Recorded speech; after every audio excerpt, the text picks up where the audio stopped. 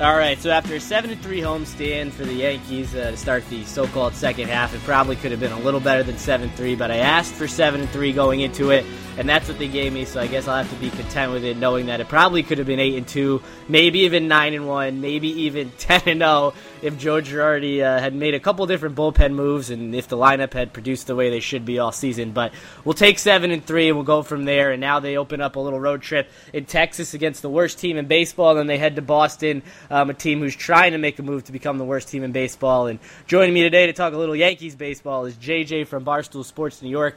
You can read him on Barstool Sports, and you can hear him on KFC Radio, also on the site. JJ, how's it going today?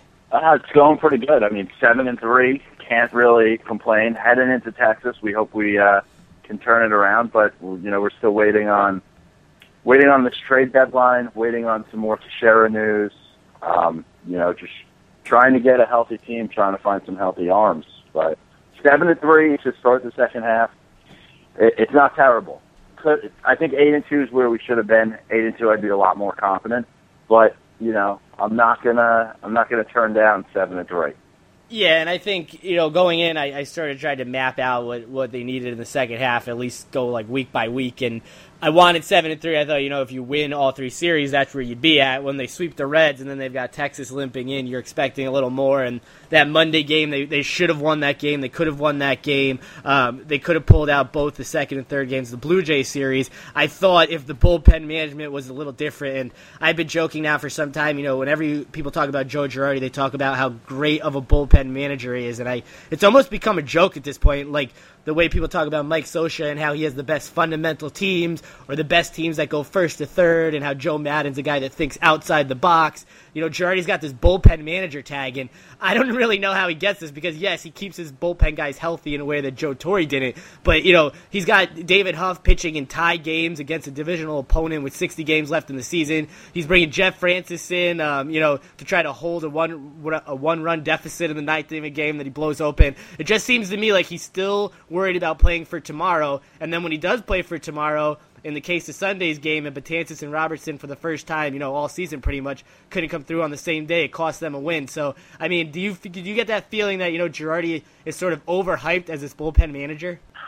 Well, I think he's done a good job, like you said, of not blowing out arms like Torre did. But you look at some of the decisions that he makes, and you just think, what the fuck are you doing? Like, why is Jeff Francis coming in this game? Like, we've asked enough times, why is he on the team? But, yeah, he came in because it was him or a hot dog vendor to get the win in the 15th a couple nights ago. But now you're bringing him in to hold a one-run deficit. It's exactly what you said. He's thinking about tomorrow. He's thinking about, well, how do I make sure that I save a couple arms? I think when you start to look at that, Betances, Robertson, both giving up a run for the first time in the same game, you really got to look at it that right now the problem with this team, I think, as a whole, is that championship teams, when the bats aren't delivering, the starters deliver and the bullpen delivers. When they're not delivering, you're putting up a lot of runs. But at no point for a consistent stretch has this team done that. When we've got our pitchers going out and throwing great games, we're seeing our bats come up totally empty and only putting up 1 run, 2 runs, even getting shut out. Now when we got a couple runs, we've got these pitchers that are, I don't know how they're doing it, but they're, keeping us in games, then the bullpen's falling apart, and the bullpen's supposed to be, the strong piece. And yeah, at times you've got to look at, Girardi's binder and say, what is in there? What is in the binder that's telling you Jeff Francis is a good idea ever? Well, it's funny because he got designated for assignment on Monday to make room for Zolo Almonte to get called up, and it's like, Jeff, thanks for coming. You blew a game that we desperately needed, and now he's gone, never to be heard from again. So it's almost like, he came, he served his purpose, he gave us a loss, and now he's gone. Well, I mean, he was here for like 2 weeks before that, so he really just got an extended vacation in and he got Manhattan. To be part of the New York Yankees for 2 weeks and do absolutely nothing. I wouldn't be surprised if Derek Jeter never spoke to him once. Like, if he didn't even get to meet Jeter. Like, there'll be some trivia thing when he's running bar trivia back in Canada, to say, like, hey, I was the guy who was with Derek Jeter's final season, but he never even said hi to me. Well, when you talk about the bullpen and how the job that they've done, it's, the teams come to rely on the bullpen, and it's a thing. It's obviously a much grander problem than it is with the Yankees. But the idea that David Robertson is the closer, so he pitches the 9th inning when they have the lead, and DeBell Betances now is the 8th inning guy, and Adam Warren's the 7th inning guy, and then if they don't have a lead, then you'll see Sean Kelly and the other members of the Goof Troop. But it's almost like it's going to take someone at some point, some manager, to sort of resort back to the way baseball was before the closer and before the save became so prominent. Because you look at so many of these games where, David Robertson could be coming in and do the role he used to do before he came a closer, where, there's 2 guys on, second and third, 1 out, you need a big strikeout. But, they're saving him for when the bases are empty in the 9th inning and the 7, 8, 9 hitters are due off. And it just seems like, Joe Girardi's not going to go against the way he has things. He has set bullpen roles for his guys. But there's so many times where it's the 5th or 6th inning, the game needs to be saved then, and Betances and Robertson are out there, and they never even come in the game because it's ruined well before they get out there by some of these B relievers, as I call them. Well, here's when Betances kind of emerged this year as being a great spot in the 8th, sometimes in the 7th too, and you've got Robertson in the 9th inning filling impossible shoes to fill. I had said on Barstool a few times, and on Twitter as well, that if played right, this could be like the 96 team. And now Betances is putting up Mariano 96-like numbers in terms of strikeouts per inning and things like that. But the problem with this team versus the 96 team, when we had that just go 6 innings as a starter, we've got Mariano and Wetland, they're going to close it up, is that we had David Cone and Jimmy Key and like some of these other guys who weren't going 6 innings. They would go every other start, 7, 8, even 9 innings. Right now, we've got basically a high school team because we've got all these rookies. We've got Chase Whitley's, thrown more innings this year than he ever has in the past. So these guys can't get past that 6th inning. So then it becomes, if you want to win every game, you need your 7, 8, 9 guy to pitch every day, which they physically can't do. So that's why when we're looking at trades and things like that, we need to find a big arm. The problem is that big arm may not be there. Samardzija and Hamels should be Yankees. In every other year, my entire childhood, your entire childhood, those guys become Yankees. Those become like Cecil Fielder or any other big trade that we made growing up. But for some reason this year it didn't happen. We didn't have what they wanted. And without someone who's going to stretch out and eat those innings as starters and be productive, we're in trouble then. I mean, if you told me at the beginning of this homestand we're going to go 7-3, I would have taken it. If you told me to get there, even in a loss, we were going to get Chris Capuano and he was going to go 6 innings and give up 2 runs, I would have spit in your face because don't lie to me. There's no way that can happen. But that's where we are right now. We're getting Chris Capuano from the Rockies AAA team to come and pitch for us on a Saturday at Yankee Stadium in a division game. Well, it almost feels like the 08 season when, they had Ponson and Razor making up 40% of the rotation for a good portion of the year. And you go back to 07, they're calling up, Matt DeSalvo, Chase Wright. And it always seems like these, guys who end up nowhere. Sean Head, a guy they highly touted forever, wouldn't trade in any deal. Like, God knows what he's doing right now. But there's always these guys the Yankees find. And I just can't wait to read the next guy, on MLB Trade Rumors, who's the next guy they find off the scrap heap. Because when you've got Francis, Rich Hill, Chris Capuano, it's almost like anybody that gets designated for assignment this week leading up to the trade deadline is probably going to get signed by the Yankees at some point. Oh, yeah. I mean, I was surprised that, we didn't get Darwin Barney today. We didn't pick up this guy the other day. Everybody getting designated is going to be a Yankee. Everyone gets to be a Yankee once. But all of these guys who are the starters is, like, now it makes sense to me because every year I watch the old-timers game at home because I want to hear Paul O'Neill mic'd up. Like, I'd rather hear him mic'd up than anything else. He's the best part of Yankee baseball right now. And when they started announcing these players, and they're just like, he played half a season in 1972, and you just think, what the fuck, where did this guy come from? And these are the same guys that are eating innings right now will go and eat innings in the old-timers game in 15 years. Like, that's where they come from. Like, oh, that must have been a bad year where we picked everyone up from, a DFA, and, hey, they needed a warm body to stand out there next to Lou Piniella. Well, when you bring up Old Timers Day, growing up, it's supposed to be about, it's supposed to be Mickey Mantle coming out last, and Joe DiMaggio, and Yogi Berra, and, seeing guys like, Darryl Strawberry hit, or, I don't even, you'll see Luis Sojo, or even some, guy like Ricky Lede, but like you bring up, there's going to be people, there's probably not many people now at this point who remember Andy Phillips, his role for 3-4 years on the team, and he's there at Old Timers Day, and the people they're putting out there, you do bring up a good point. It just is laughable at this point. In the next 5-10 years, who are the guys going to be showing up? It's almost like it's going to be a joke that the lineups they're putting out there for that. Well, you can always tell. They squeeze a couple guys into the third base line when they announce are like notable people. But for the most part, anyone who gets announced on the third base line, I've been to more Yankee games than they have.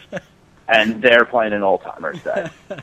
You started this out by talking about Samardzija and Hamlin. They should have been Yankees, and looking at what Samardzija's done with the A's, he probably would have done the same with the Yankees. Hamlin's been getting beaten up in the AL, but he isn't exactly the guy he was when he was at Baltimore. But now the big talk is packaging Cliff Lee and Cole Hamels and rumors, and maybe the Yankees will just take all their money and hopefully not have to give much in return. Maybe a couple single A names just to make it seem good in writing, but.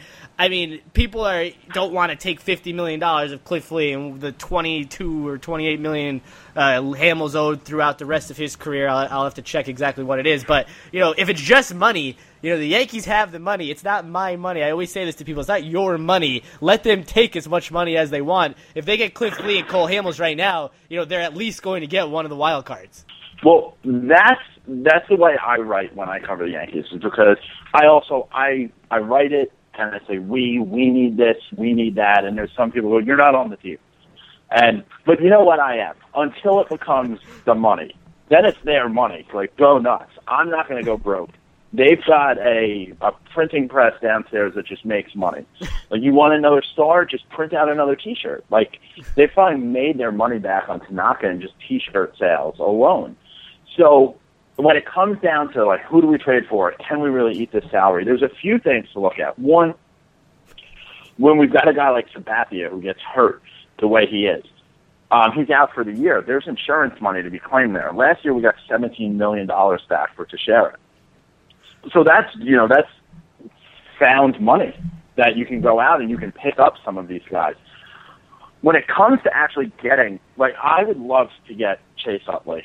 I would personally love to tell Brian Roberts he's not on the team anymore, because lately we knew we weren't getting Brian Roberts 5 years ago, but he just looks lost. On Sunday, there was that infield fly that it wasn't an infield fly. He could have gotten to that. He should have gotten to that, but he didn't. And there's been some other plays, balls eating him up. He might as well not bring a bat to the plate most of the time. But if we could get someone like a Chase Utley who's having a great season, who anytime he's played at Yankee Stadium loves that short porch in right field, that would be amazing. The problem is Cliff Lee is a great playoff pitcher. Anytime you put him in the playoffs, he's going to go out there and win. But we've got to get to the playoffs. And he hasn't been pitching well. He does have all of this money tied up into him, where if there's another option for the same amount of money, I would say you take them. But also, Cliff Lee has had the opportunity to be a Yankee, like, several times. We came really close to trading from him when he was, I guess he was with, like, Seattle. Yeah. He could have signed as a free agent and was very close to that, but his wife doesn't like the New York fans because they were mean during the World Series. I don't know why, but that has to weigh in as a factor. And, he has the no trade. He's basically said, I don't want to be a Yankee. I'm sure if we were, had a 10-game lead and we're in first place, he'd love to be a Yankee, but he likes the Philly area. I just don't see Cliff Lee being that piece. You run into the same problem with Chase Utley. I went to college in Philly. I lived in Philly. I know how much like these guys love the Philly area for some reason.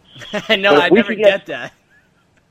Yeah, I mean, it's just because the fans in Philly will murder you if you don't play well. Like, they're the worst people on earth, but these guys love them. But if we could get, like, a Hamels in a league, that could be good because Hamels is at least, he's got years ahead of him to pitch if he can pitch in the AL. The problem is I don't think we're going to see that big blockbuster move. I think we're going to see something like a John Danks. But if we have to give up Gary Sanchez for John Danks, no one's going to be happy. I think we're going to see something like that, like a lefty starter, unless Cashman has something up his sleeve where he's going to find a way to get a David Price or a John Lester. I think the big splash was Samardzija, and we missed out on that just barely. Yeah, and, you know, before we continue, the Hamels is owed whatever part of his 22.5 this year. That he's got 22.5 in 2015, 16, 17, 18, and a $20 million club option in 2019. Lee, on the other hand, has got he's owed 47 over the next few years. So he's got part of 25 this year, 25 next year, and then 27.5 with a buyout in 2016. Now the thing with Lee is that going back to the New York trade that you mentioned that Eduardo Nunez held up in July 2010, and then David Adams ruined with his bad ankle and his terrible physical that pretty much devastated my life because, you know, if they get Lee in 2010, they win the World Series. They at least go to the World Series because he swung the ALCS. They would have had no problem with the Rangers. I mean, they went to Game 6 as is with a bad Phil Hughes, a banged-up Andy Pettitte, and CeCe being decent. And then, you know, whatever might happen against the Giants. But they get to the World Series. Then they're the front runner to re-sign Lee because he's had time to come to New York. He went back to the World Series, maybe even won it in a hypothetical stance. And then he's pitching with his so-called best friend, CeCe. Now, CeCe couldn't get him to become a Yankee during free agency when the Phillies jumped in, and that, you know, really screwed things up in December because the Yankees put all their eggs into one basket, and then we saw, you know, Colon and Freddie Garcia and all the nonsense. And granted, that all worked out, but you're right, Lee had a chance to become a Yankee through the trade, you know, not his fault it didn't go through. It is his fault that he didn't come here as a free agent. Now I'm not sure if he would come here or if he really loves Philly that much, but yeah, if they could get Lee and Hamels, I'd love it. People have said that Utley wouldn't want to move because he loves Philly so much. He wants to be like part of their front office when he retires and stuff like that. But, you know, you brought up an interesting point of Cashman. He seems to always do these moves under the radar, whether they're low scale like Chase Headley or Brandon McCarthy or even Ichiro a couple years ago, where out of nowhere it's just like, hey, the Yankees made a trade today, and you don't really hear about it, and then it happens. It's always the ones that you don't hear about, whether it's, you know, Ryan Dempster last year or Ian Kennedy the past couple weeks. Those are the ones that don't happen. And even with his free agent signings, you know, it was sort of under the radar when they got Teixeira or when they got Burnett, and, you know, everyone knew they'd get CeCe, but you didn't expect that. Or this year with Ellsbury, no one knew that they'd get him, whereas they knew you'd get McCann and Beltran was 50-50. But he does seem to have that knack for flying under the radar. I really hope that guy is not going to be John Danks because, you know, he's still owed money. He's, you know, 4+ ERA pitcher in the AL. I'm hoping it's more like you said, and maybe they make a move with the rival Red Sox, which I really don't think will happen with Lester. I think they'll have a better chance getting him as a free agent, but, you know, I'm holding out hope it's someone along the Price Lester elite starter line and not someone who, you know, is going to go, you know, 3-3 the rest of the way with a 4.50 ERA. Yeah, I mean, and I think when you look at the big stars, especially the fans who are not Yankee fans, you know, anyone who just hates the Yankees, and anyone who really just doesn't know baseball that well, is the Yankees don't have the best farm system. But they don't have the worst farm system. They don't have a farm system where you look at all these guys and you look at, you know, like the Cubs, where you go, in 2 years, all these guys are going to be in the majors. They're all going to be hitting home runs. That's going to be great. The Yankees don't have that. But they do have 4, 5 good guys that could be packaged up to trade for a star or to trade for 2 stars. And at the end of the day, that's all you need. The Yankees just need a few guys in the minors that they can be traded because growing our own talent just doesn't happen quick enough to stay relevant every year. It's a constant battle we go through on Barstool with me as the Yankee guy versus all the other guys that you don't have the farm system. You're not developing your own players. They don't give you an extra trophy for developing your own players and winning the World Series. You can only win one trophy, and that's what the Yankees look to do every year. And when you look at even the Giants have won 2 of the past couple. There's other years where they come in last place and their fans are fine with it. They finish in 3rd place, and then they come back and they win the World Series. That's great. Yankee fans won't stand for that. Or when you come in last place the one year, the fans will not be there the next year when you win the World Series. And at the end of the day, with the ticket prices the way they are and everything costs what it does at the stadium and around the stadium, you might as well get the people to the seats because that's where you make the money to keep buying it. So if you hit bingo and you win the World Series every couple of years with that formula, and you're spending a lot of money, but you're spending money to make money. It makes sense for the Steinbrenner's to do that, and it makes sense for Cashman to go out there and try to find and just call the Rays and say, like, what does it take to get David Price? Just name your price, and we'll take him. And maybe we hold on to him, maybe we don't.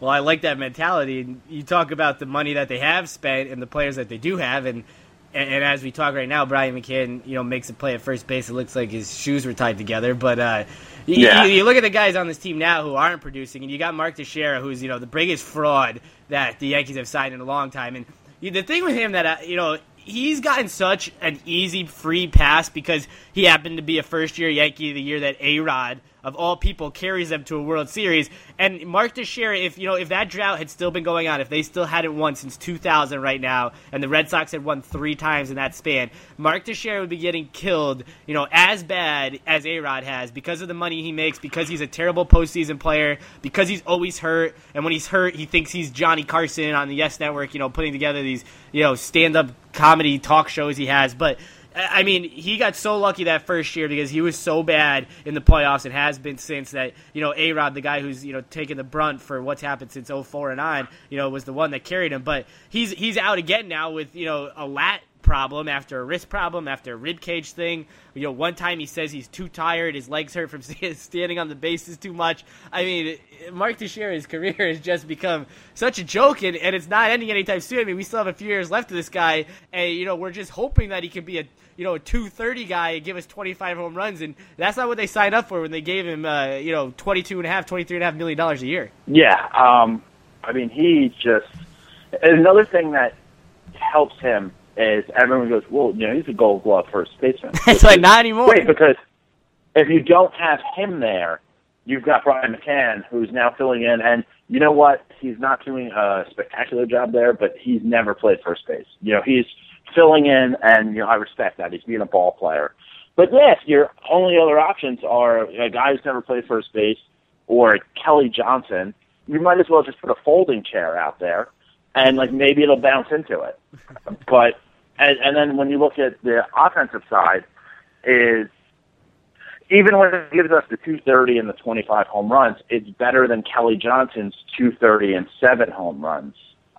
So he still, that's just his saving grace, is that there hasn't been anyone to come up behind him. If there was, and I guess it goes back to the Yankees farm system, if we had a first baseman, prospect, not even necessarily a stud, but just a good prospect who would come and put the pressure on him, either he'd be bounced out of there or he would step up to it, similar to what happened with Jim Thome, who got all this huge money from the Phillies and then wasn't producing, gets hurt, Ryan Howard comes in, Jim Thome's gone.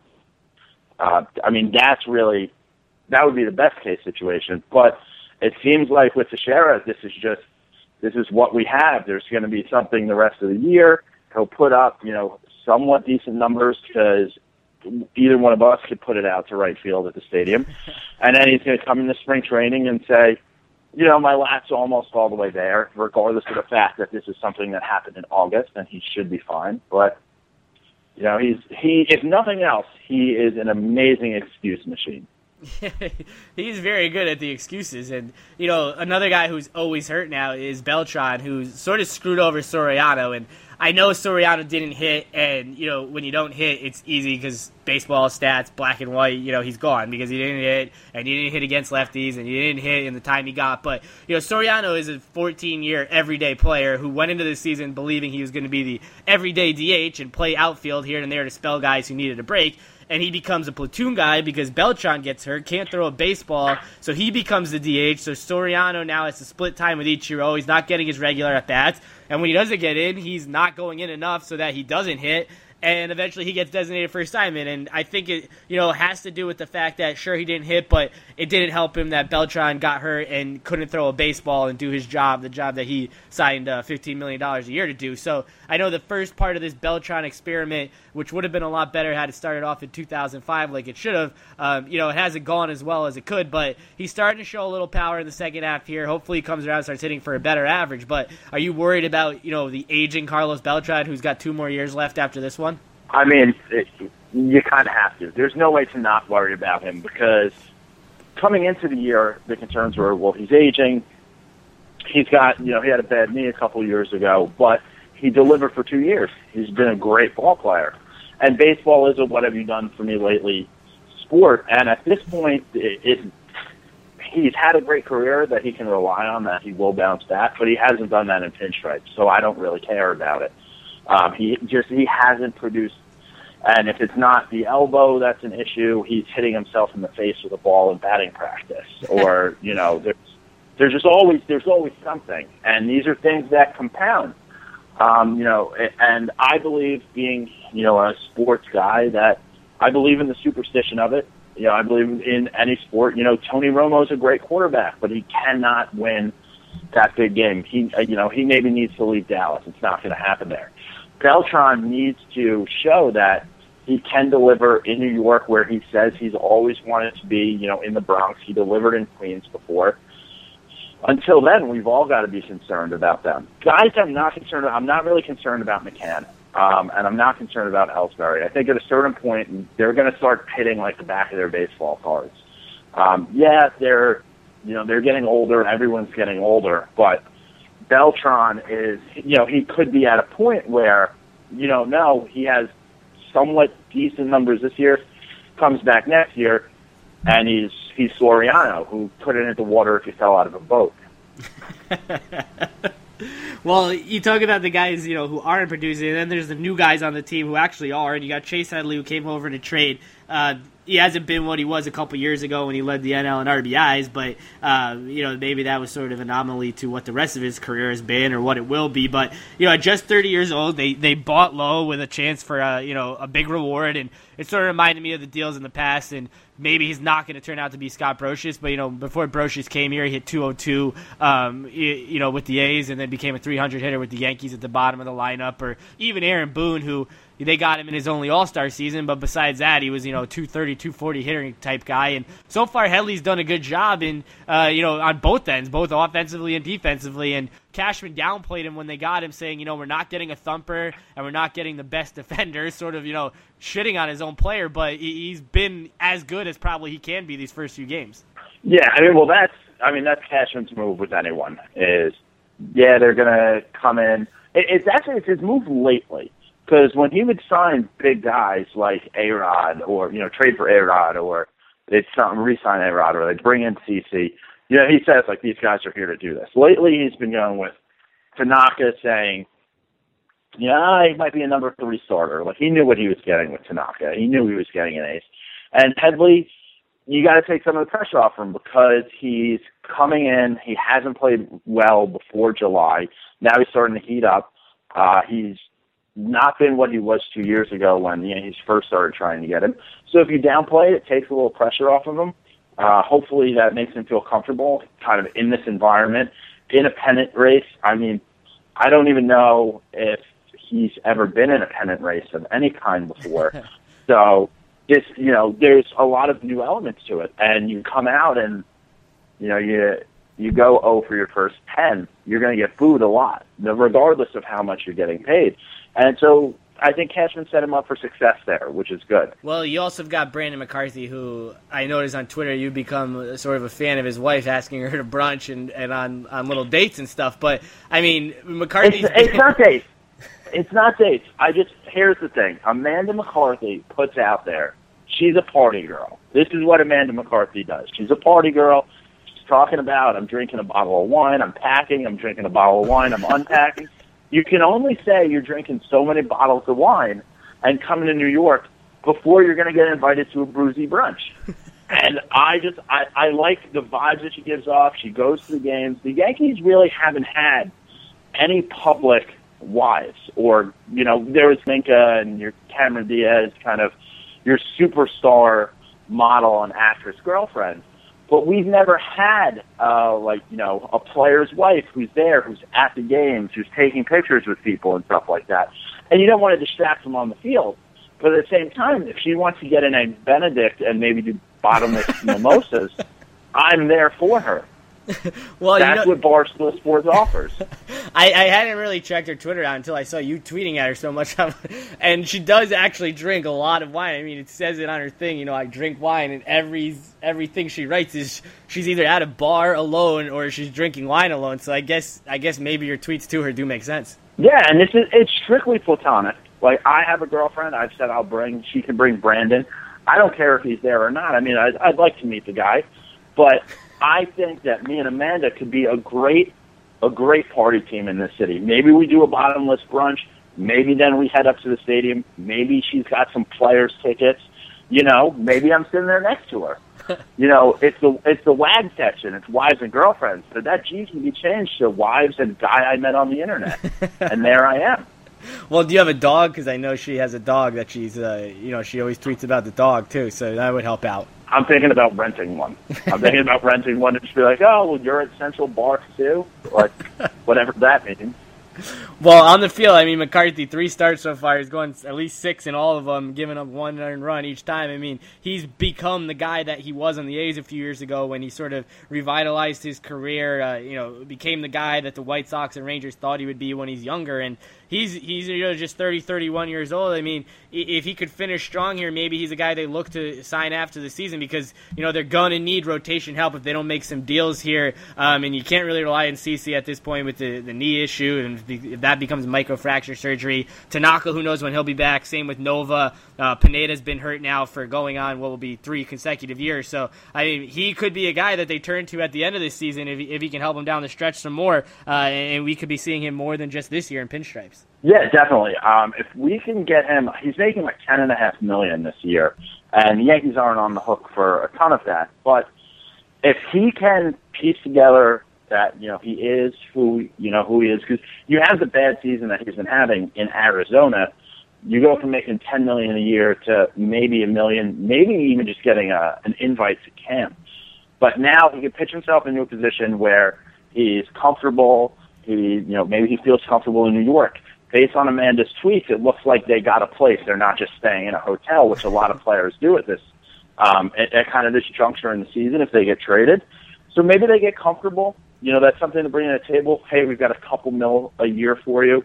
You get to stay here. You get to stay in pinstripes. Who doesn't want to be a Yankee besides Cliff Lee? And it could be a good thing for them. He's been delivering. You didn't know when we made that trade. Like, well, why are we trading for him? Aside from the fact that we needed to get Vidal Nuno as far away from the Bronx as possible. And at the end of the day, he is better than Vidal Nuno. Nuno went out and threw like 7 innings his first start in Arizona. I don't know what he's been doing since then.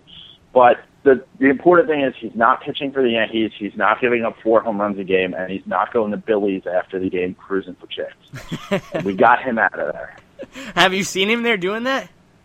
I have hung out with Vidal Nuno on a few occasions. I mean, Billy's after a win, especially on a weekend win or like a Thursday, Friday night win, it's a great place to be. After they lose, it can be depressing. So I hope it was after a night they won. So I saw him at Billy's after a Saturday game, an afternoon game, that he was pitching the next day in the second day of the doubleheader. And someone from Billy's was like, knew who I was as being like from Barstool and said, hey, do you want to meet a Yankee? And I said, sure.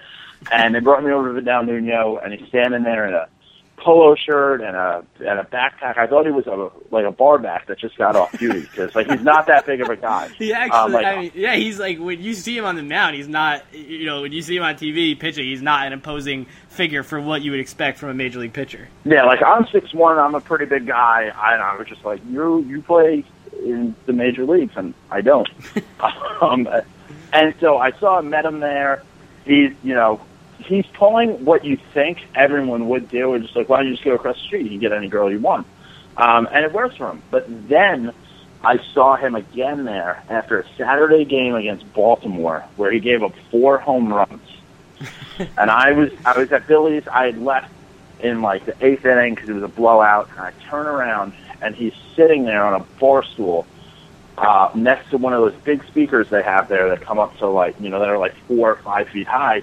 And he's sitting there eating a wrap, like a chicken Caesar wrap. And I just walked over to him and was like, what's going on, man? And he was like, oh, how's it going? And I said, what are you doing here? Why are you here? Of all the places in New York City for you to eat a wrap sandwich right now, you think the most appropriate place is Billy's right across the street. And he just goes, oh, I go, that wasn't good today. And I told him this to his face. And, like, he just goes, well, it's part of the game. I said, Vidal, the problem is that it's not a part of the game. It's your entire game. Your entire game is giving up home runs and eating free wrap sandwiches across the street. They have food in the clubhouse. Like I haven't played. I don't know if I would eat at. I am not a major leaguer, nor do I have the bank account of one, and I don't know if I would be eating a wrap at Billy's. But yeah, no, I would never eat anything there. I mean, I will drink there. I will party there. But they have food in the clubhouse. Like, I've sat in go to the Champions Suite. Like, just go behind there. There's lobster and shrimp and stuff like this. Someone can get you a plate. But don't go sit there next to, and I can retweet out the picture. I have a picture of him sitting there eating a wrap sandwich, and on one side, it's a speaker with the sandwich. On the other side is a mop bucket with a mop sticking out of it. And it was just like a total sign for what was going on with him. And he got traded like a week later.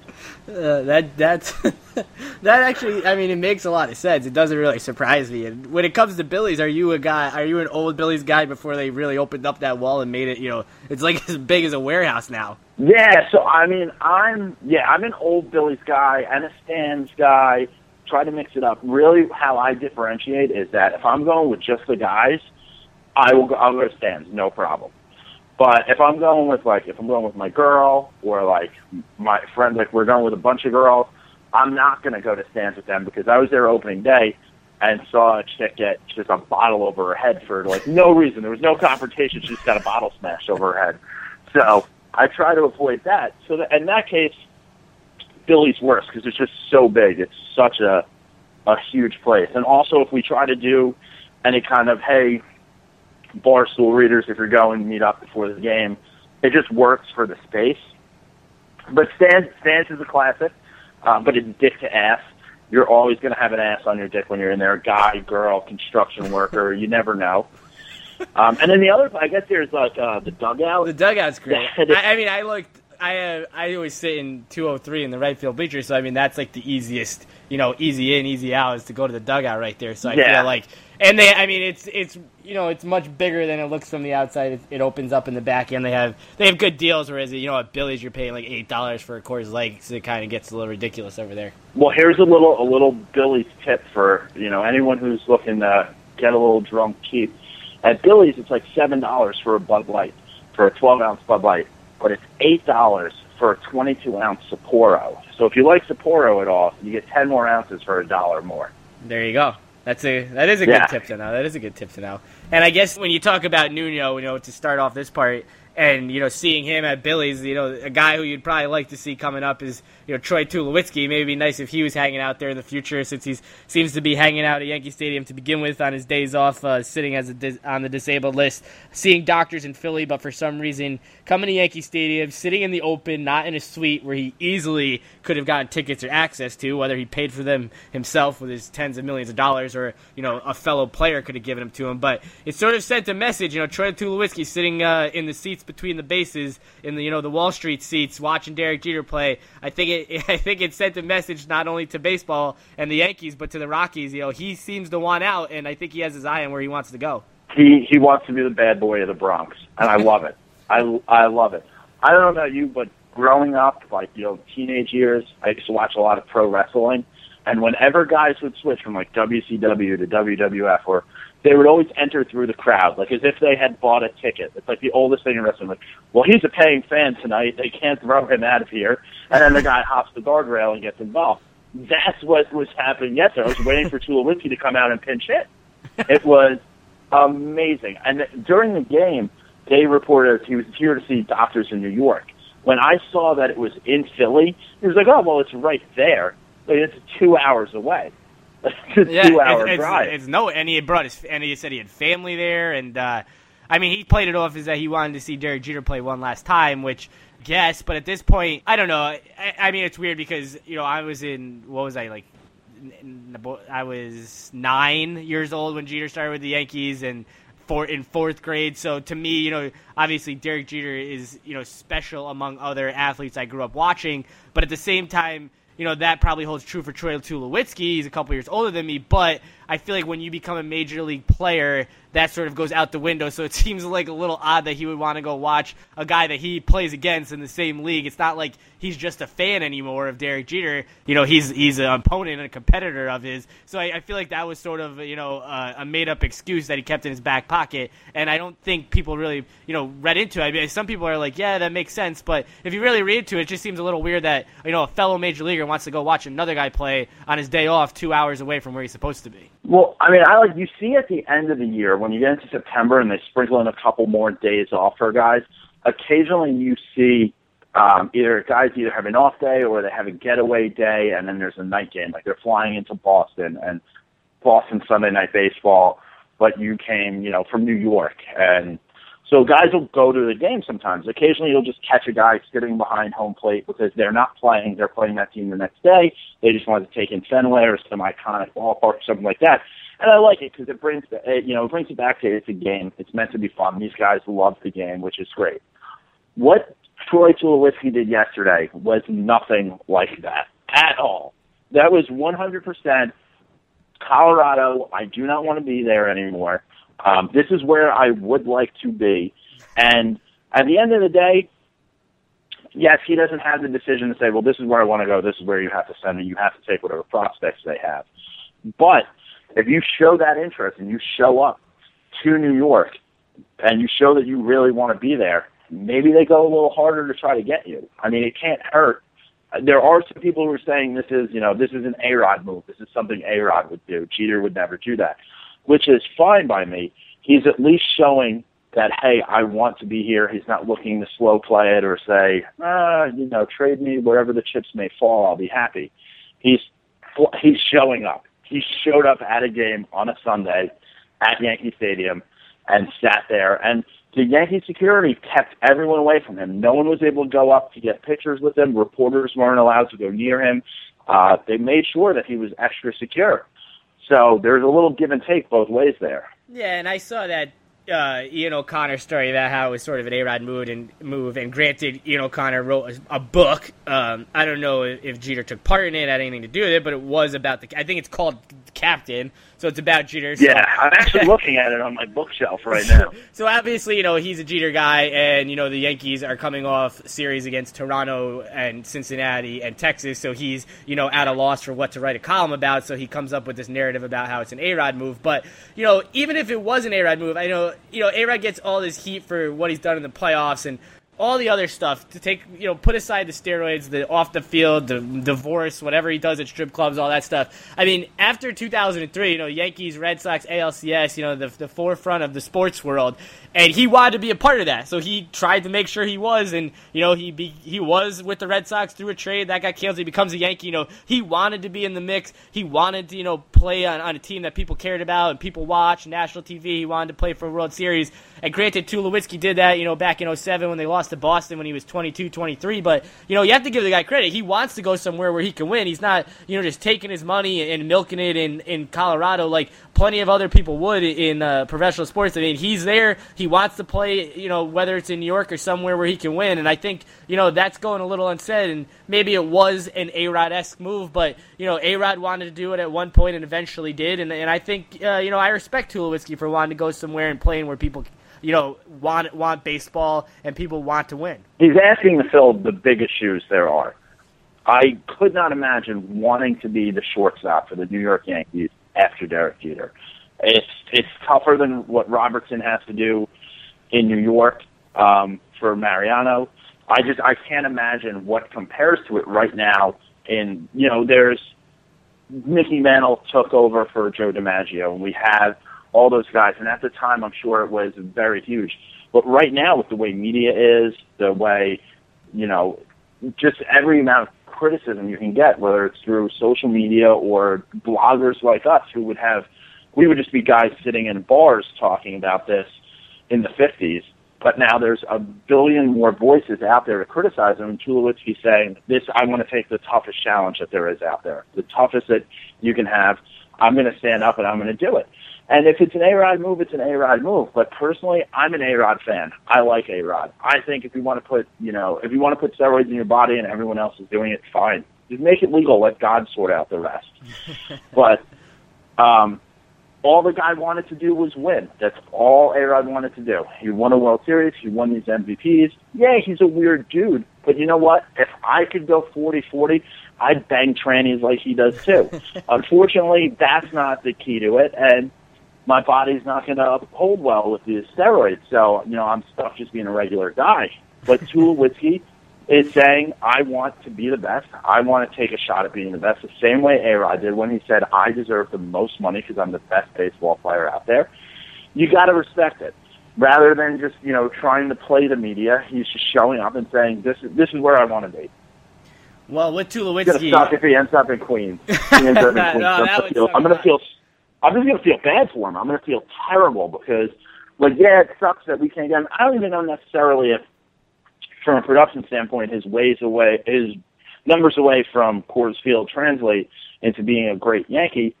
But at the same time, like, the guy shows up, sits behind home plate, then he gets stuck in Queens, you know, batting 190 like the rest of that lineup because of that field they built. I'm going to feel bad for the guy. I'm going to invite him to brunch, too. Me, him, and Amanda. Well, with Tulowitzki, I mean, it comes down to not only are you going to have to give up, you know, top-grade prospects, major league-ready players, maybe even major league players, maybe like Betances or Gardner. You're going to have to give someone up, you know, that you're not going to want to, maybe a couple guys, 2, 3, 4 guys you're not going to want to give up. And then you're going to have to pay him. And he's already 30, or he's going to be 30 this year. He's born in 84, and you know, he's got a lot of money owed to him for a pretty good amount of years, so you're eventually going to get old up the middle once again. And I'm not sure, maybe his numbers, you know, at Coors Field, they're so heavily weighted to, you know, he's got such a better stat line at home than he does on the road, which is sort of the case for anyone that plays for the Rockies. But I just don't know. I mean, it sounds nice, Troy Tulowitzki playing shortstop, taking over for Derek Jeter, but when you look at, you know, what's the possibility of him landing on the DL again, which he seems to always do, and then you're overpaying for old talent again, it just seems like maybe it's a trap, and maybe it's, you know, the Yankees not learning from past mistakes. I mean, yeah, and that's why Cashman makes more money than we do, and that's why he's got a team of scouts who are going to, you know, figure out if it is the right move, and it might not be the right move. But if nothing else, the Yankees make it exciting. They're not just folding up shop, and whether, you know, they're making trades, they're trying to make trades, they're signing free agents, they've got all-star players showing up in the stands. It's the best thing about being a Yankee fan. It's always exciting. It's not the same old thing that you get in Queens where it's like, oh, we're the Mets, we suck, we don't have any money, Ponzi scheme this, Ponzi scheme that. And it's, you know, it's not some of these other teams that you don't even like hear from, you know, throughout the season. The Yankees are always going to be top of mind for anyone in baseball. They're always going to be leading off SportsCenter, and it's always going to be an exciting place. And as a fan, I don't know what else you could ask for, because you can't realistically ask for a World Series every year. We're in contention, and it's going to be fun to watch. Well, in a deal, maybe Gardner gets moved, maybe it doesn't, depending on, how they want to align their outfield in the future. I thought he was a guy that probably could have got moved going into this season, and good thing he didn't because of the injuries to Spelltron and Soriano sucking, and, the guy's not playing up to, like you said, the back of their baseball cards, or the way Michael Kay would say that. But Brett Gardner, he hits another home run on Monday night against Yu Darvish, now 3 career hits off the guy, all home runs. He's showing a little pop here. And it's kind of funny because I've always compared him to being the exact player Jacoby Ellsbury is, aside from that 1 year that Ellsbury had where he almost won MVP. But, it's weird that Ellsbury is the guy that gets the, $150+ million deal. Gardner gets 50, which is something he might have thought he would never get. But Brett Gardner at this juncture seems to be a better player, all around than Jacoby Ellsbury is. Yeah, so far this season, Brett Gardner has 100% lived up to his contract. There were people who said that we overpaid for him, and at the end of every baseball contract, you overpaid. That last year of any contract, there's never been a contract where you go, oh, well, you know what, that seems totally fair at the end of the day. Someone's a winner, someone's a loser. Normally at a certain point early in their careers, the player or the loser, they make it up on the back end. But for right now, Gardner is delivering exactly what you would want for what we're paying him. And he's out there every day.